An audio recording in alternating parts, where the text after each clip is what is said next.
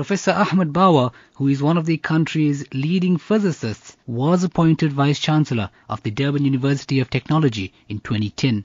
During his reign, he has seen the university grow from strength to strength. We've had both success and failures. I think the university is on a good trajectory. During this 5-year period, although we've had to be very tight with our budgets and so on, we've been able to come in the green or in the black, as I say. Between 2010 and 2014, the fraction of the staff, academic staff with doctorates, has gone from 10% to 17%.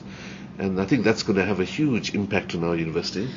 Our research output has grown from 36 units, which was tiny, to 138 units in that 4-year period, and that's, I think, a very substantial increase. Professor Bawa envisages a strategic plan for the next 5 years, emphasizing the importance of uplifting research for innovation and development, reaching out and providing accessibility to the disadvantaged communities in KwaZulu-Natal. It is a 5-year plan, so the idea is very much that we're going to work hard to try and understand, how to achieve those goals. We call it a 246 strategic plan. The 2 stands for, what we would think of as the DNA of DUT, and there are 2 things there, 2 strands there. The one is student-centeredness. We have to do whatever we can to galvanize the university to support students. And the second one is engagement.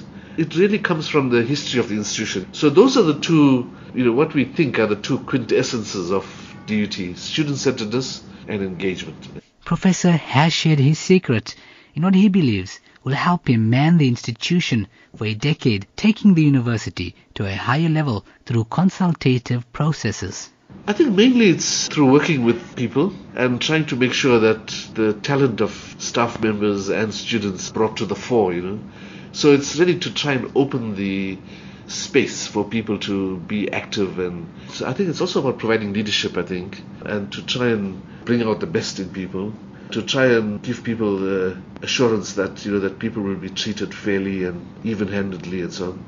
But it's not all smooth sailing. Glitches and difficulties have to be dealt with accordingly.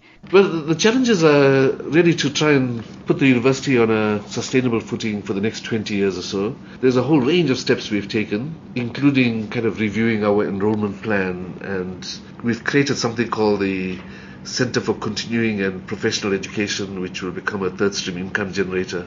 But like that, there are a number of other initiatives which we're looking at to try and make sure that the university is put on a sustainable footing for the next period of time.